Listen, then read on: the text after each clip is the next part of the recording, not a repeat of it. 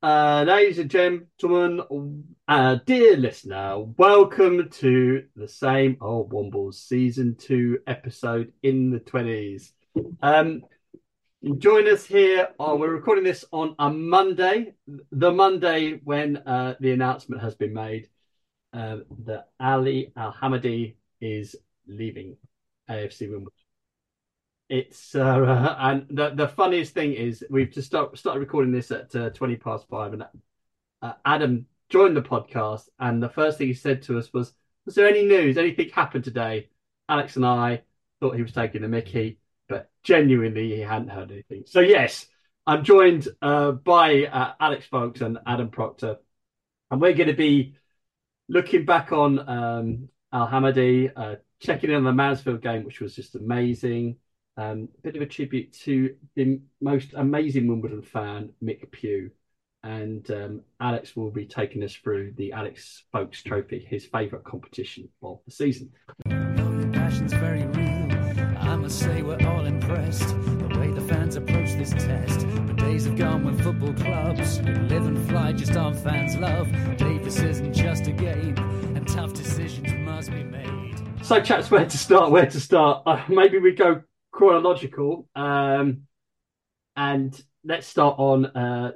And when I say chronological, I mean from the weekend. Nothing happened before then. So Saturday was the reaction we were looking for against Mansfield Town. It was an incredible atmosphere. Great, I mean, a really cracking game. And I can't remember the last time I've seen a last minute winner. So to win in the last minute was just immense. Alex, you were there. What was your take on the game? It was frustrating and then absolutely fabulous. Um, yeah, last minute winner, 3 points, a very much needed 3 points. Yeah. But the frustrating bit, first of all, they went down after 20 minutes, they went down to 10 men. Last man tugged back Josh Davison, pretty clear cut. That was fairly obvious. And we thought, well, this is a game we thought we might get a draw out of. But now suddenly you're playing against 10 men for 70 minutes. We're going to win it, aren't we? And then, try as we might, nothing happened for a good period of time. Until on the stroke of half time, Omar popped up and knocked in a goal despite being injured. He went off at half time, but we thought, okay, we'll do this now. We'll build on it. But second half, they played far better. They didn't look like they had 10 men. They certainly didn't have a target man up front. They'd had a player taken off with a bruised shoulder or something like that.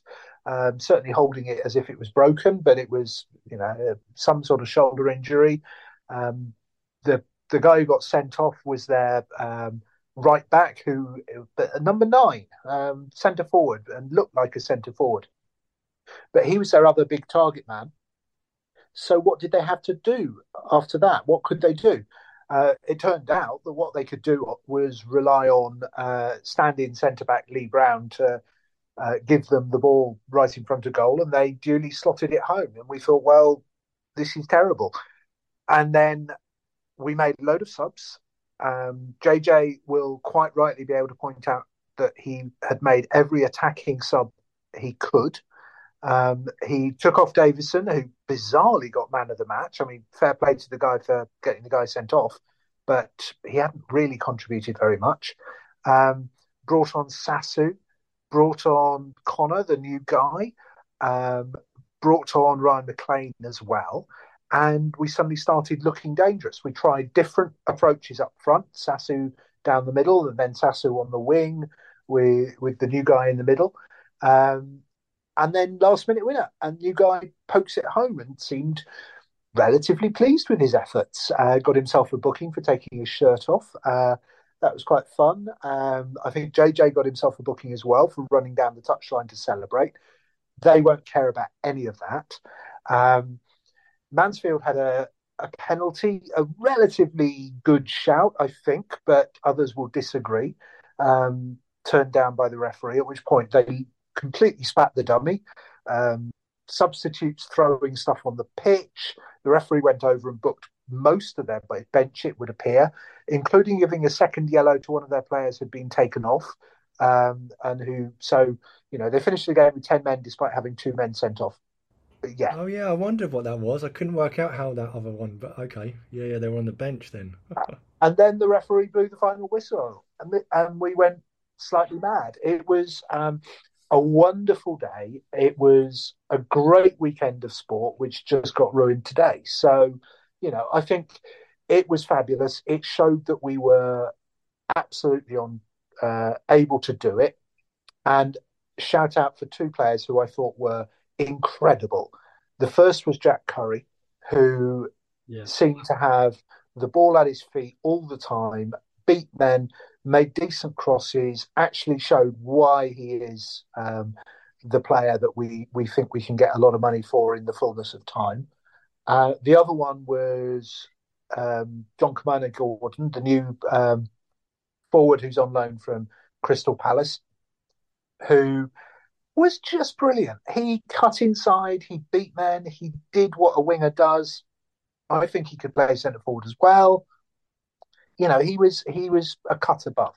So that's a good bit of business. That gives us hope that we've got forward attacking options. And yeah, all around, it was just a very, very pleasing experience. It was amazing. I mean, the one thing I always think when a team goes down to 10, a manager's always going to talk about injustice and things like that, So it does galvanise the side. And what they can do is they can sit back a little bit because there's a lot of pressure, especially on the home side with 11, to push on, so they can then break on the attack. But there were, there was moments in that game where if you were watching it as a neutral, you'd be difficult to see who had 11 and who had 10. And it wasn't until the last, I'd say, well, into injury time, into extra time, that extra man started to count for us. But it was amazing. I mean, if you watch the whole goal back from where it came, you'll see that Alex Bass does this most amazing sort of Cruyff turn and then releases it down the side, and it was just immense. It was absolutely fantastic. And I guess that the penalty or the non-penalty is the talking point in a way, because that was 1-1 at that particular moment. I've looked at it, and from the only bit I've seen is straight on. So as their player turns, he's coming towards us, and it genuinely looks like he takes a dive. Is what it looks like to me. Other people have said that from other angles you see that someone's got a bit of his shirt, but I don't know. So I mean, like, anyhow, they're obviously going to be upset. But I think there's been a few games where that has happened. That's happened to us. And so at the end of the day, it was a most amazing victory. Wonderful celebrations at the end. It was really needed. I said to Alex on the day that last 20 minutes was actually might define our season, because we needed to bounce back, and we need to show that we can do so. And in actual fact, to segue on, I think this is one of the first times that we've won without Ali being in the team. So we need to do that. And the new players, the new players we've got in, they looked good. So which is going to be an interesting thing. We'll come on to in a second. Like who do we need to replace? Who do we need in? Yeah. So anyhow, today the news, the least shocking news in football has been that Al Hamadi has left AFC Wimbledon to join Ipswich Town, who are currently sitting second.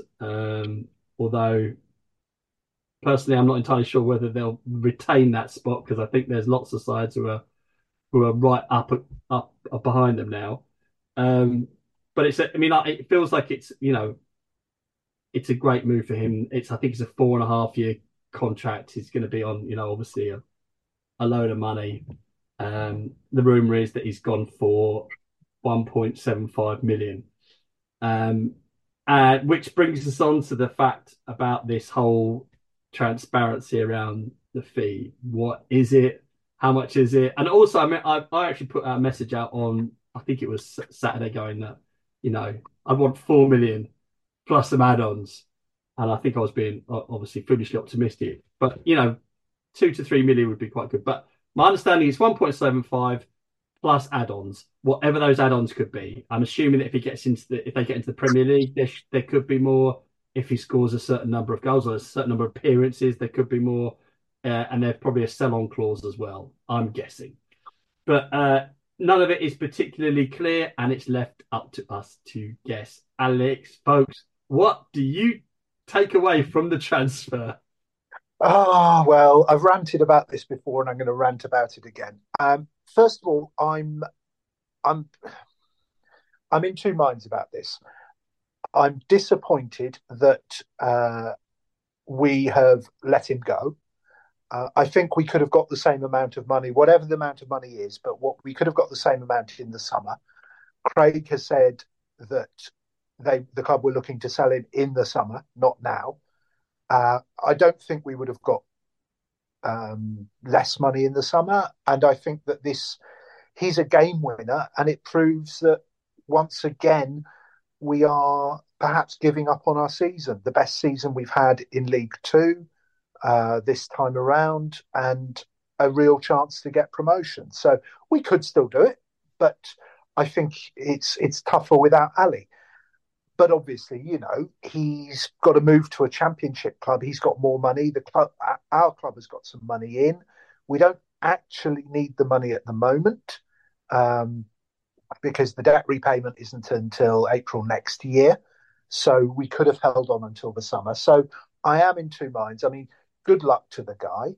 I was thinking of saying Ali Hu, but no, I'm going to be more generous than that. I hope he's successful, not just because it gets us more money in the long term with all these add-ons. The frustration is that we have a policy as a club to have transparency, because transparency in football finances means less chance for corruption. And so we've got a policy voted on by members that we will have publicity of transfer fees. Now, it could well be that Ipswich have said, absolutely no way, we're not allowing the release of this number. In which case, fine. But we should have said it's Ipswich who have declined to let that number be known. The other argument I've heard is, but if we tell people how much money we've got, then we're in a worse position for negotiations to bring in other players, because other clubs will know how much money we might have to spend. Well, that might be a decent argument if it weren't for two facts. The first is the club policy. And the second is that the South London press are printing this afternoon that it's 1.75 million. So somebody in the club, maybe Ali's agent, maybe Ipswich, but neither of those makes quite so much sense. But somebody in the club has been a little worm and used their position of knowing and being very, a big person, a very important person, to brief the press. And so we lose that argument as well. So I do think this club has a problem with people within it thinking that they can brief the press or brief outsiders who shouldn't need to know. And yeah, again, I'm ambivalent about this, because yes, I do think that this number should have been made public, but I worry that if there are people who think that they are big men who can brief the press because they're important and they know this stuff, well, what else are they briefing the press, and where it might actually do us an immense amount of financial harm? Like if we're trying to sign this Crystal Palace defender, or trying to sign the striker from Solihull. The fact that those two thoughts are also out there, are also known, well, that again is somebody leaking stuff from inside the club, and those will both do us damage. So, no, I don't like the fact that some unelected member of the Suterati has decided that the club policy, as voted on by members of the club, can be just ignored at a whim. I think that's wrong. But equally, I think that whoever is going around briefing the press and briefing others about stuff really needs to be told to shut up or find another job. Anyway, that's my rant over. Yeah. I do wish Ali all the best. I do hope that we get a new striker in, although I think we've done pretty well in that respect already. And I do hope that we get a new centre back in before the window closes. I thought centre back was a really strong position. It still is. Joe Lewis didn't have the best game on Saturday, but is clearly an immense player. Lee Brown, I don't think is the best replacement centre back. Alex Pearce is still on his way back from injury. PK is suspended, and he's got this charge hanging over him, which means he's probably going to be suspended for a few more games. So, yeah, another centre back and maybe another number 9, please. Thank you very much, Alex. I mean, it's it is tricky, the whole transfer thing. My understanding is that the DTB and the wider membership wanted it to be more transparent, but this goes to an issue really around who is running our club at the moment. Is it the DTB or is it the PLC? And it feels like the PLC are in charge. And if there is a thing which says we don't want to give away transfer fees because then that sort of shows our hand, but I think everyone out there is going to know that that transfer is going to be over £1 million or whatever it is. People are going to putting their fees up naturally, I think. So it's people already guessed it. So I mean, if that is the case, just say that is the policy, and we can argue against it and disagree with it. But it feels wrong to me. Adam, what's your take on it all? I mean, I know you're very new to the news, but what's your thought anyhow? Yeah. It's a bit. Yeah. I kind of have a general thing that I don't know why we didn't hold on till the summer. That is just we didn't, like Alex said, we didn't need the money. I don't really know how these things pan out. Like who's putting pressure on. I mean, my feeling, Adam, on that is, as soon as the side who could be playing the Premier League next year come into Ali's agent and Ali and say this is your situation, I think we're on. I don't think we've got a hope in hell, to be honest. They'll be offering. Yeah. No, I think you're right. I think you're right. It probably is that. It's like, what can you do? But then I also think, well, yeah, but that doesn't sound like enough money for a team that's already in the automatic promotion places of the Championship. Like this is like way higher than us, and that doesn't sound like that much more money. That doesn't sound. I don't know. I mean, I don't know how much players really go for, but they go for a lot more than that.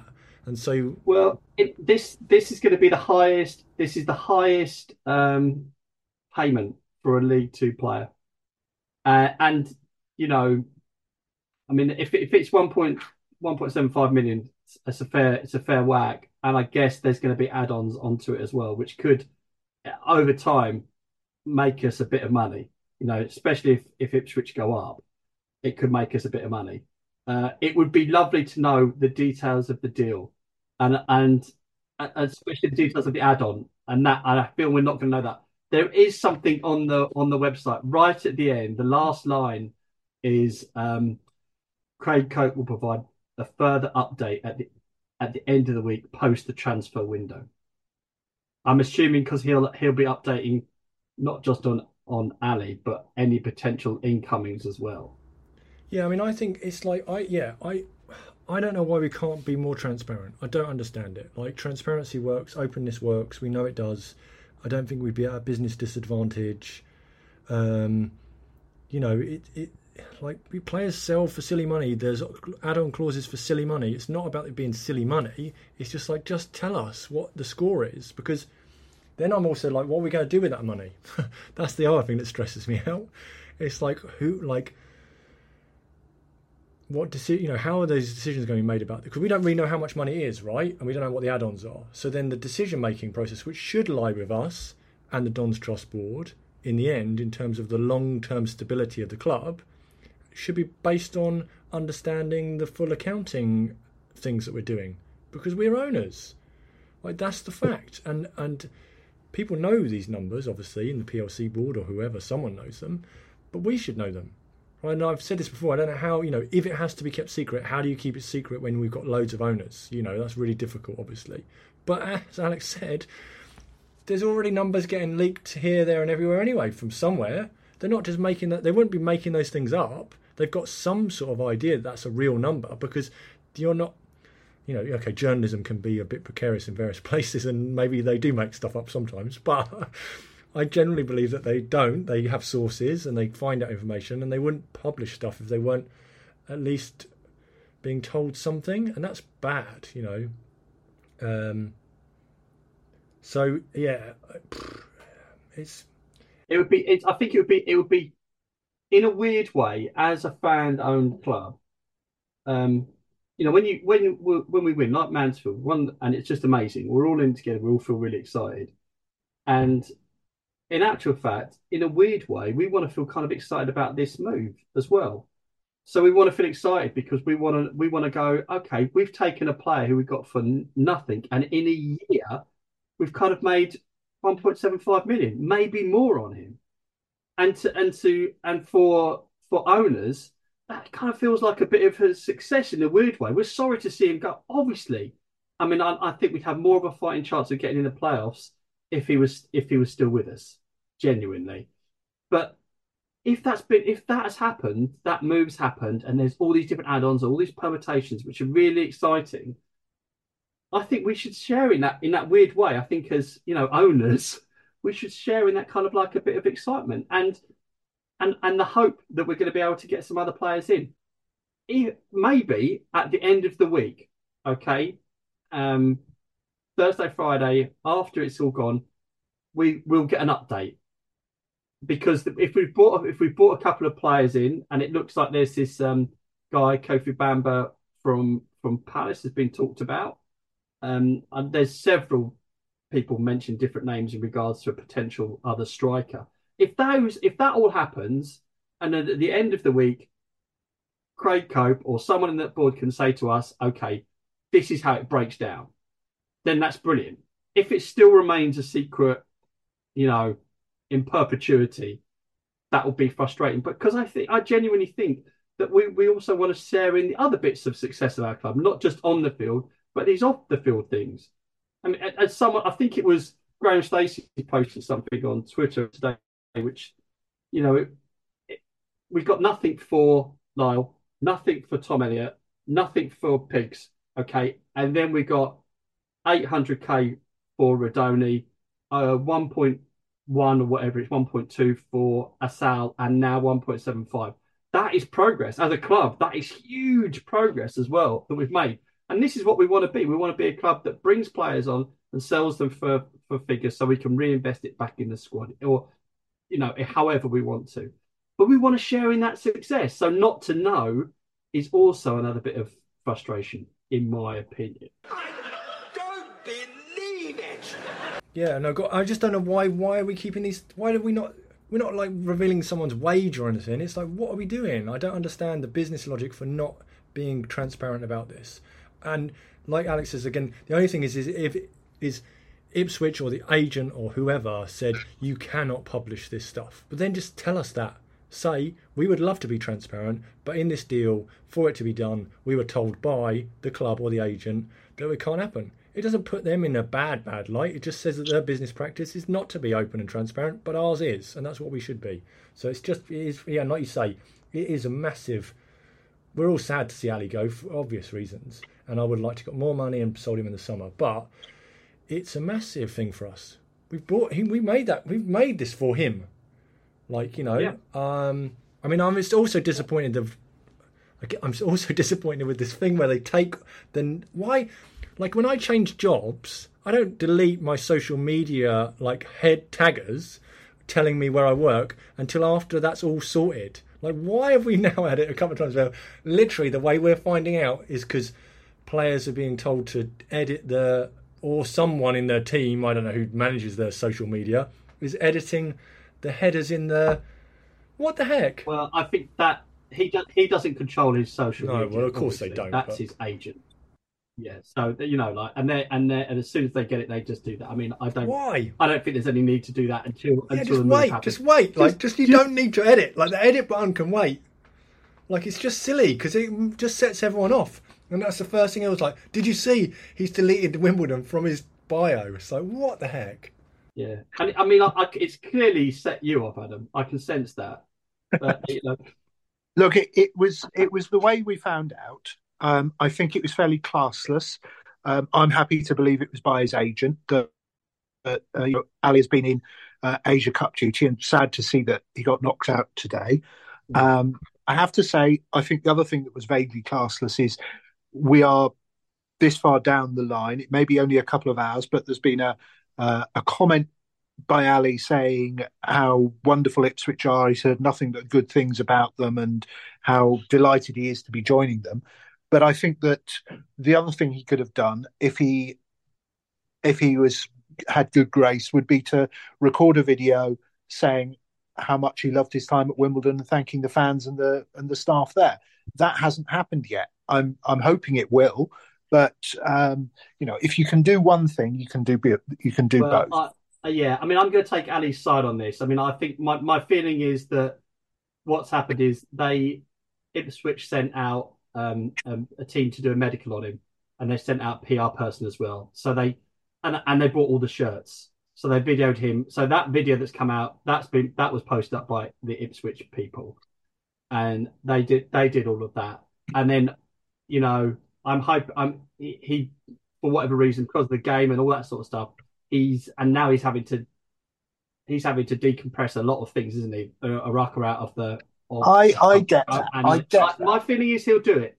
If he hasn't done it by Thursday, I'd be very surprised. But I fully expect to see him do something because he's been wonderful in all sorts of things. He's often posts his things online.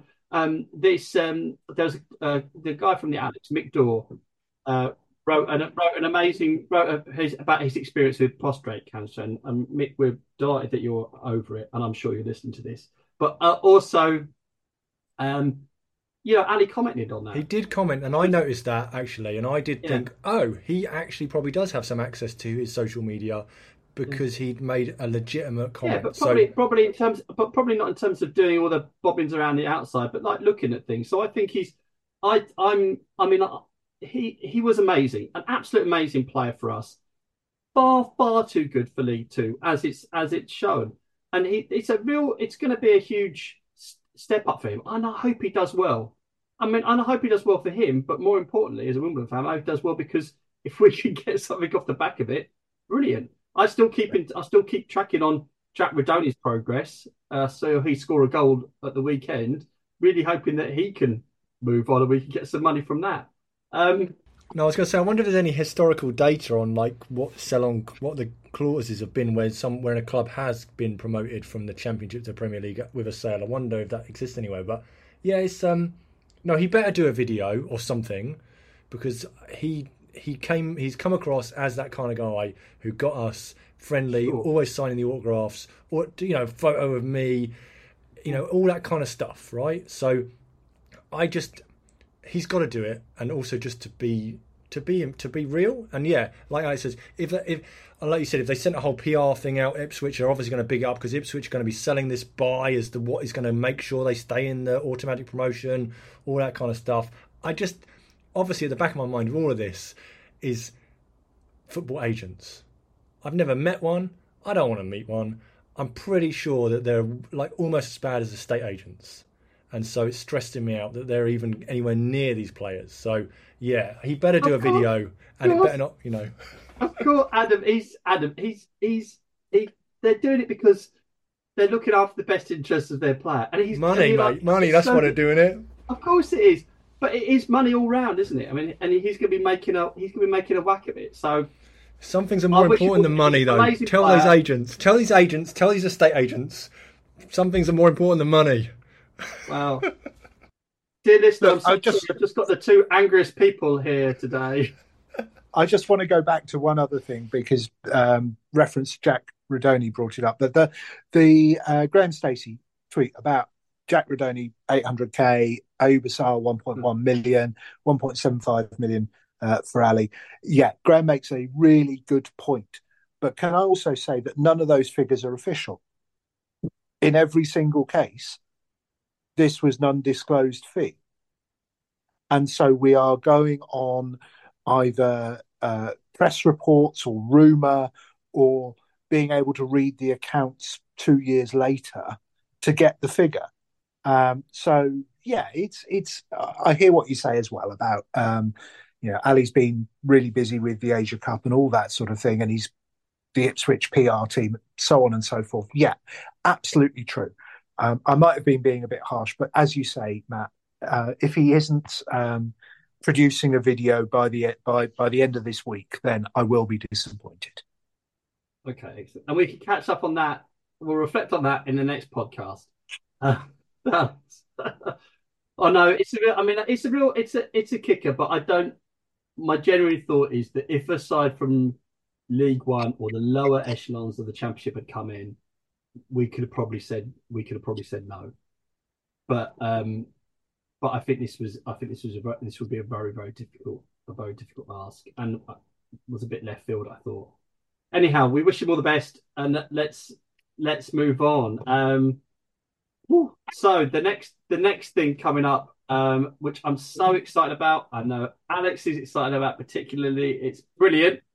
It's the Alex Foulkes Trophy. Yes, we're in the quarterfinals and we're away at Peterborough. I'm expecting wholesale changes, although I'm now wondering as we're getting closer to a potential Wembley showpiece. I mean, this is the most difficult tie we could have got. And I think in the other leg, we play the winner of Wycombe versus, who is it? I know it's one of Alex's favourites. Brighton's under 21s. So we could be facing Brighton's under 21s in the next round. Alex, what do you think? I still don't care. Look, this is we've said it before, we'll say it again. A lot of people have the same view. This is a trophy that has been massively devalued by having the under 21s in there. I'm not going to give a damn about it until the last of the under 21s, Brighton, have lost. I hope that's this round because I'd like to care when it gets to the semi-finals. I want us to do well. I want us to win. But I'm not going to go, even if it's at home, I wouldn't go tomorrow because, it's still a devalued trophy and it's a real shame because it should be something. It should be something that we can get really excited about. But at the moment, it's just meh. It was interesting. I think the guys from Palace was talking about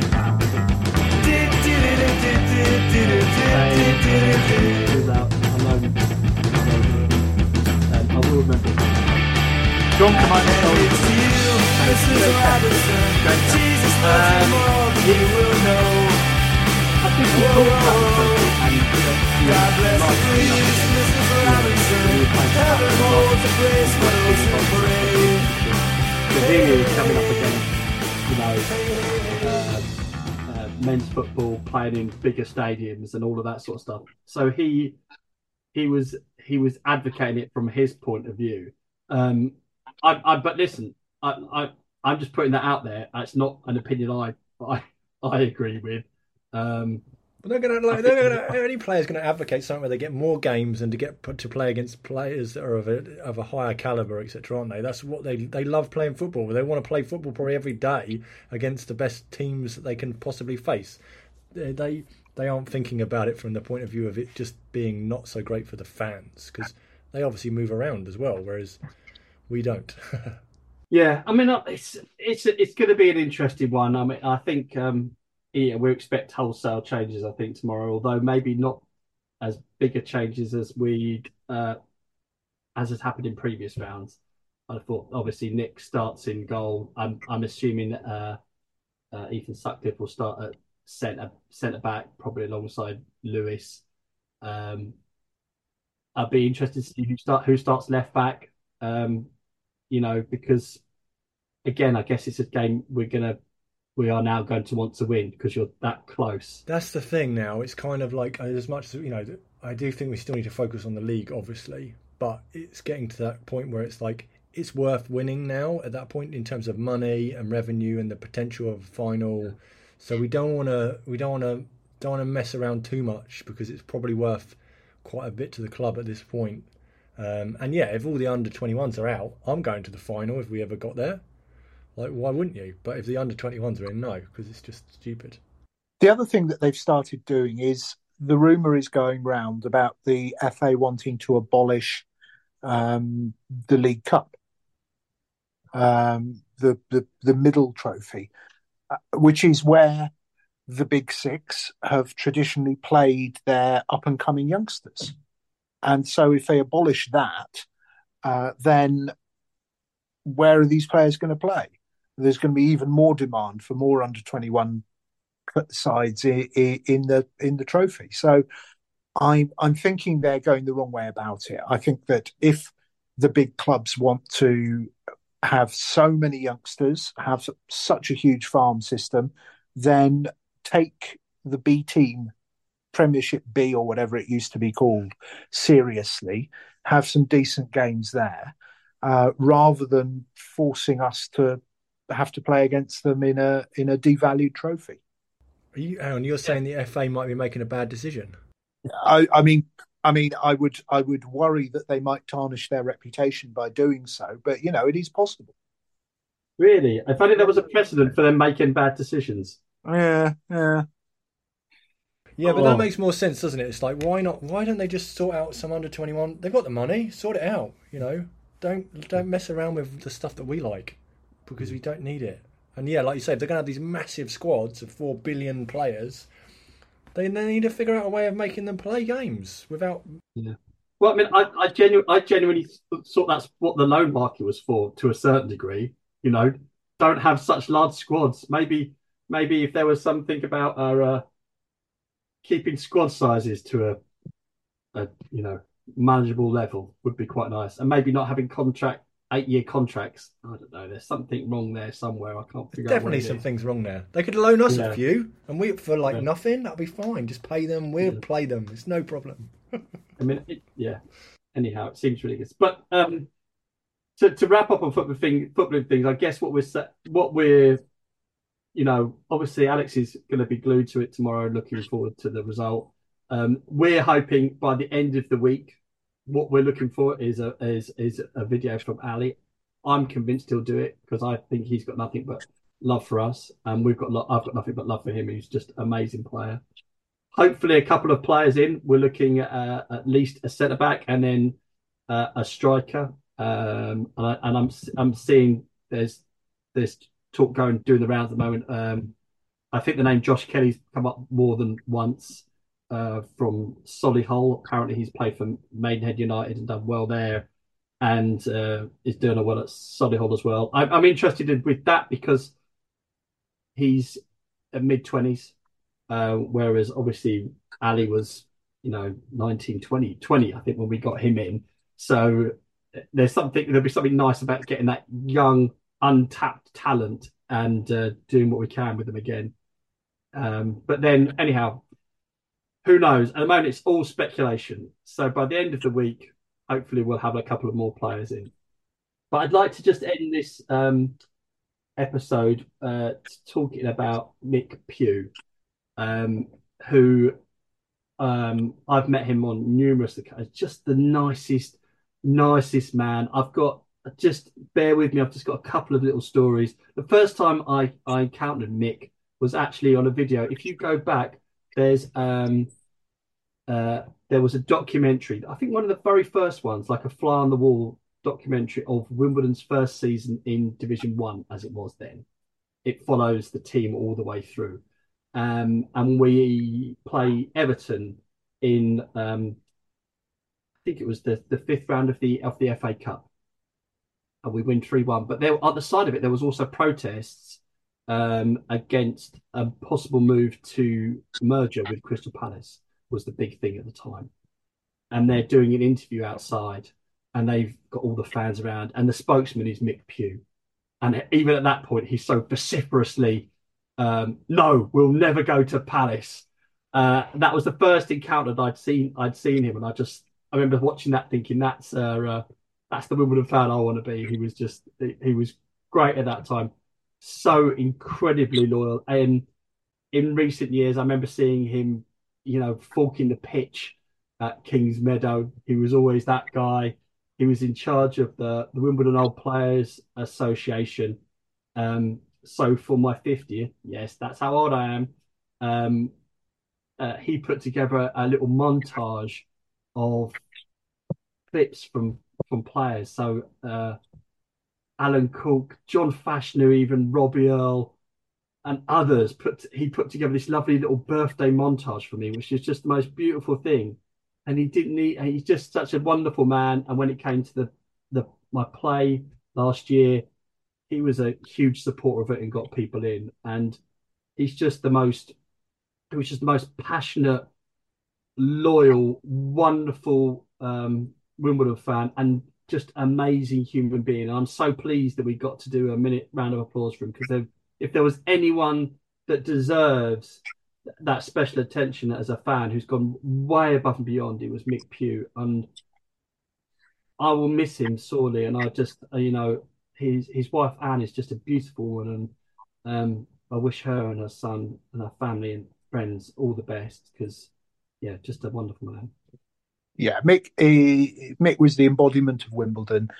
I was delighted on Saturday, as you say, that we did the minute's applause, and it was heartfelt. And there wasn't. Sometimes you see these things for fans, and people are sort of, yeah, I'll do it, but yeah, whatever. This was genuine applause. A lot of people won't have known him, of course, but enough people did, and they were absolutely, taking part. The players were taking part, and thank you, Mansfield players, for really taking part as well. And on the screen, I was going to call it the big screen, but it's not exactly big. The scoreboard, you had this montage of photos of Mick through the ages, and the goal celebration that we use on Twitter now. There's one with him in it, and it's brilliant. And the number of people who have posted things about him in his day job as a teacher, and what a lovely teacher he was, and what a lovely guy he was. He was, as you say, Matt, all round the embodiment of Wimbledon. And I think we are a poorer club thanks to him going. And I wish his family all the best, because he was a lovely bloke. Yeah. Awesome. Okay. Brilliant. Well, listen, we'll dedicate everything to Mick. He's just a gorgeous man. Thank you all very much for listening. And let's have some good news for the rest of the week. Thanks, Alex. Thanks, Adam. Thank you, listener. And we'll catch you all again soon.